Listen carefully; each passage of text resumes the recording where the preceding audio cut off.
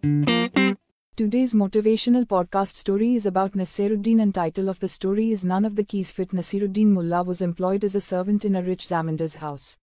After working there faithfully for 11 long years, one day he told his boss, "Enough.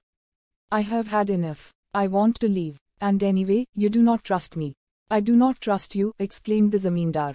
"Mullah, I have treated you like a younger brother for 11 long years. Why, even the keys of the safe are always lying on the table and you say I do not trust you."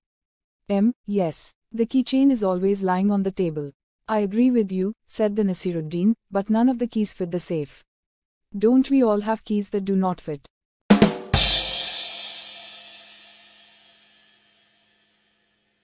Here is a good news. Thinking Positivity is now on Telegram, so if you can join us thereby it will make us appreciated. Remember the name Thinking Positivity, PAUSTIVITY, and channel link is https://t.me/thinking_positivity. You are now listening to my MH30 FM, your own radio station.